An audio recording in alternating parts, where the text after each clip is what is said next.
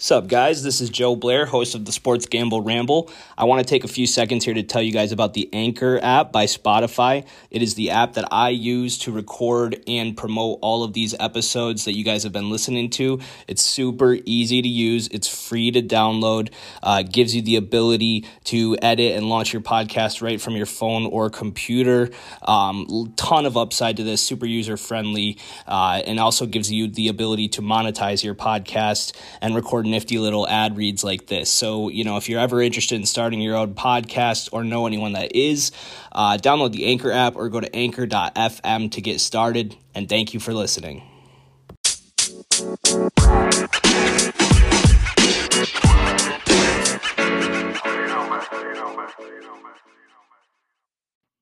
And we are back, SGR 29, getting into the wide receivers that we want to avoid in these drafts this year. Before we talk about the wideouts, I do want to say something about yesterday's running backs to avoid episode. I had James Robinson on there, but obviously I recorded that before the Saints-Jaguars preseason game where rookie running back Travis Etienne injured his foot with a Liz Frank fracture. He's going to be out for most likely the entire season, if not the whole fantasy season. So that does help James Robinson's value a little bit. I still am not really psyched to take him in my drafts because I don't think the Jags offense is going to be very good. They've looked really bad in the preseason. So it's not like I think Robinson's going to be a superstar for fantasy, but he doesn't have ETN, eating into his workload to worry about at this point. So there's a minute on the Jags, but let's get into the wide receivers. The first guy I want to talk about, I might get some heat for this one, but it's DK Metcalf.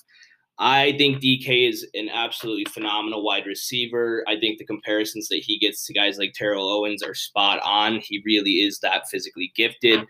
But he's currently the fourth wide receiver being drafted in fantasy, and there's just too many guys that I think are guaranteed a more consistent volume in their offenses that I don't really want to go all in on DK as the number 4 receiver this year.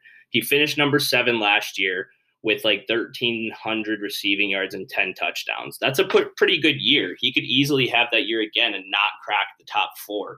So I just think he's a little too risky. He's a little too touchdown dependent. He's a little too boomer bust. He had a number of games last year where he fell out of the top 50 fantasy receivers because the Seahawks offense was a bit inconsistent. I talked about how Lockett's a value on the last episode, but that's because these two guys have a difference of about 18 draft spots in their average draft position. And I don't see that big of a gap in the role of involvement in this offense. So for that reason, I think DK is going a little too high this year. I'm going to take a sip of water. Next guy, another stud receiver, but just don't love the situation, Mike Evans. Just too many cooks in the kitchen down in Tampa right now. Brady really spreads that ball around, especially now that they're having a full offseason with Antonio Brown involved in the offense. It really is a 3-wide receiver situation there, and Evans is the one going highest in drafts. His ADP is the 12th receiver this year. He finished the wide receiver 10 last year, but he did that on such an efficient level of touchdown scoring that it's going to be hard to replicate that. Yes, Brady is a threat to throw 45 or 50 touchdowns in this offense, but there's just so many guys there. Gronk's still going to get his goal line targets. Chris Godwin and Antonio Brown and Scotty Miller are all very good receivers. So it's just too risky for me. There were games last year, like I said, where, Evans would have 2 catches for 5 yards and 2 touchdowns. And it's like, you really don't want to bank on that as your wide receiver 1 in fantasy, and that's the range that he's going in.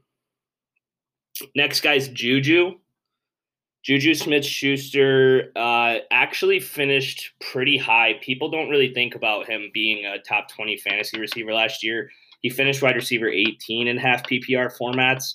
He's actually getting a pretty substantial draft dip this year, so it might look like a value. He's going ADP 30 for wide receivers. But there's been some studies recently on the ability for offenses to sustain 2 top 24 fantasy receivers 2 years in a row. Sorry, I misspoke that. 3 top 24 fantasy receivers 2 years in a row. So that's what this team did last year with Deontay Johnson, Chase Claypool, and Juju all finishing top 24 and half PPR. I don't expect it to happen 2 years in a row based on those studies and the statistics. It's pretty overwhelming, the odds of it happening twice. They say lightning doesn't strike twice. This is the fantasy equivalent of that. I think this offense will be much more run balanced, meaning the passing volume has to go down. I think Deontay Johnson and Chase Claypool are both super exciting prospects to take breakout steps forward this year. And at the end of the day, with lower passing volume and maybe an increased demand by those two younger receivers with a more long-term commitment from the Steelers than Juju has. Remember, Juju just returned on a 1-year deal to this team. So this could be his last run with them, especially if Big Ben retires and he, decides to leave. So that being said, I just don't love the situation. Also, Pat Freiermuth, rookie tight end, looks really good in the preseason. He should take some goal line targets away as well. So with Juju getting just less overall volume, Najee Harris being more involved in the red zone, Freiermuth and Ebron there to take the goal line targets, I don't love Juju as a top 30 receiver this year. Wide receiver number 4 that I'm going to talk about is Jamar Chase. He is a rookie this year. He was the number 5 overall pick in the draft, the number 1 receiver taken by the Bengals. He played with Joe Burrow at LSU. So obviously, people are really optimistic about them reuniting. They were amazing at LSU when they played together. But Jamar Chase is a rookie receiver who's being drafted as the 21st receiver off the board. He's in an offense where I have concerns with Burrow's, knee rehab. I'm not sure if he's going to be 100% to start the season. And not only is that a physical hurdle, but you have to wonder about the mental game and where Burrow's at mentally at trusting that knee. The O-line sucks. The receiving room is packed. They still have Tyler Boyd. They still have T. Higgins, who had a really good rookie year last year. Those guys are not going anywhere. So it's just a situation where there's 3 guys to worry about here. Chase is being drafted the highest of all of them, even though he's a rookie. He did not play last year in college football. He opted out due to COVID. So, reports out of camp is that he's not looking that great. He's not creating separation. He's, showing the rust of not playing last year. He didn't really look that good in the preseason game against the Redskins either. I saw him getting blanketed by Benjamin St-Juste, who's a rookie 3rd-round draft pick. And you expect a top 5 player taken in the draft to be able to beat guys like that in the preseason. So a lot of red flags here. I just like a lot of the receivers going in that range way more than Jamar Chase. Where am I going? Next guy's Adam Thielen. And I love Thielen. I've been a Thielen fan for like 4 years now since his breakout. Actually, before his breakout, I was even taking Adam Thielen player props, when he was the 3rd receiver on the Vikings. And he would have over-unders, like over-under 4.5 catches.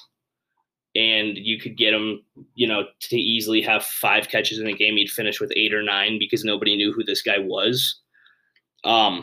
So I hopped on Thielen early, but he's being overdrafted for me this year. He's being drafted at wide receiver 20 in ADP. He did finish top 10 last year. He was wide receiver 8, but I see this obviously being, a transition where Justin Jefferson is the clear number 1 receiver for this team now. Thielen is getting a little bit older. I expect this Vikings defense to be better, and that I think will equate to less passing volume, more run volume on offense. So less targets for Thielen. This Vikings defense was really bad last year, and they were forced to throw more than they were comfortable with, especially in the second half of games. I don't expect that to be a consistent trend this year. And Thielen was also so hyper efficient in the red zone. He was a lot like Mike Evans, where I talked about he was really cashing in on those end zone targets at a super efficient rate that's going to be hard to duplicate again this year. So if the touchdowns don't come for Thielen, I'm not optimistic for him to finish top 20 this year, and that's where he's being drafted. I'd rather take my shot on breakout receivers like Woods, Ayuk, Judy, all those guys in that range. Next receiver I want to talk about is Courtland Sutton. Wide receiver 34 in average draft position. and he didn't play last year. He got injured in the preseason. He finished wide receiver 19 the year before. So we've seen this guy have a breakout season, but that injury has given me a whole lot of concerns. We haven't seen him so far in the preseason. We have seen Jerry Jeudy and KJ Hamler look phenomenal in the preseason. And there's reports that Sutton is still dealing with the injury. It's not really 100%. We're not sure if he's going to be ready for week 1. I just don't love drafting a receiver with that many lower body injury concerns in August as a top 35 receiver in fantasy. I think Jeudy can take a massive step forward. I love the talent of KJ Hamler and Noah Fant also. I love Sutton's talent, but I think it's clear that Sutton, after Jeudy was drafted, it's clear that Sutton is going to be the number 2 to Judy's number 1. At least for me, that's obvious. And I don't know if the passing volume or the quarterback play for this offense is going to sustain 2, top 30 fantasy receivers. So I'm just not loving Sutton's situation this year, especially with the injury. And then I got 2 more guys for you. Oh, 3 more guys. Next one's DJ Chark, being drafted wide receiver 32. Last year finished wide receiver 49, wide receiver for the Jags. I think people are still clinging on to that breakout year he had 2 years ago, kind of like Sutton, where Chark actually finished wide receiver 16 on a bad Jags team. He was basically just Gardner Minshew's best friend the whole season. And he's a guy that I was really high on last year, but it all kind of fell apart. Not the season I was expecting. Lingering injuries kind of derailed him. Since that breakout season, they have done nothing but try to upgrade the receiver position, drafting Laviska Shenault and bringing in Marvin Jones. I think Marvin Jones clearly is the biggest problem for Chark here. I think Marvin Jones immediately takes the role that Chark was drafted to fill for this team. And this front office and coaching staff is not the one that drafted Chark 3 years ago, so I'm not sure how committed they are to him long term. Not loving the situation. I just talked at the beginning of this episode about how I think there's not much fantasy value in Jacksonville outside of Marvin Jones. I think their offense is a mess. The recent quotes from Urban Meyer are that they do not have an offensive identity yet. So just a messy situation down there. 2 more guys. First, rookie wide receiver Jalen Waddle in Miami being drafted wide receiver 35. Not in love with that draft position. There's other guys I'd rather take a shot to break out. I've talked about Jeudy enough. Judy's being drafted 2 receiver spots ahead of Waddle. Give me Jeudy all day. Robbie Anderson, 2 spots behind Waddle. Give me Robbie Anderson all day. Waddle, rookie receiver. We'll see how fast he gets it together, but that's a tough transition to the NFL. I'm not really high on any of the top 3 rookie receivers. I talked about Jamar Chase. Devontae Smith also might get off to a slow start. Just not in love with any of the situations there for these rookies. A lot of mouths to feed in Miami. That could be an offense that really spreads it around a lot. I think they got 2 tight ends involved in the offense. They've got Devontae Parker and Will Fuller down there still lingering around. And it's just not really clear if any of them are going to emerge as a clear-cut number 1. I'm just not taking the shot on Waddle when I can get other breakout potential players at the same ADP. And the last guy is Michael Thomas. Obviously a weird point in Michael Thomas's career, but if you guys don't know, if you're not keeping up with his injury situation, he had late off-season surgery on a lingering injury. He could have had it like at the beginning of the offseason and been ready for week 1, but he put it off. There's rumors about miscommunication and turmoil in the Saints organization. He's still being drafted, even though we have no clue when Michael Thomas is going to play, if at all, this year. He's being drafted as the wide receiver 26th in the 6th fucking round. Are you kidding me? Don't throw away your 6th round pick on Michael Thomas. This is not a situation where you draft him and you hope that he comes back and is dominant at the end of the year. This is a guy that could potentially just rot away a roster spot on your team for 6, 8, 10, fucking 16 weeks. We don't know. So just don't do it. There's so many players that are going to provide value for hopefully your entire season in that range. Not even worth thinking about, in my opinion. Don't draft Michael Thomas this year. So that's it. That's the receivers. I had 9 names for you guys. I think I'm going to do quarterbacks next. We'll do tight ends last. I think that's how I'm going to play this. I would love to have word from Sean Payton on whether or not Jameis Winston is the starter so I can figure that shit out. But, I'm doing my best here, guys. So we're going to do some quarterbacks. We're going to get back into the AFC South. I'm trying to cram a lot of content in here, guys. There's only one of me and so many hours in the day. This is crunch time here in late August. But as always, I'll be staying on the grind. I'll be getting you guys some more stuff soon. Get into those mock drafts. Make sure you're doing your homework and ramble on.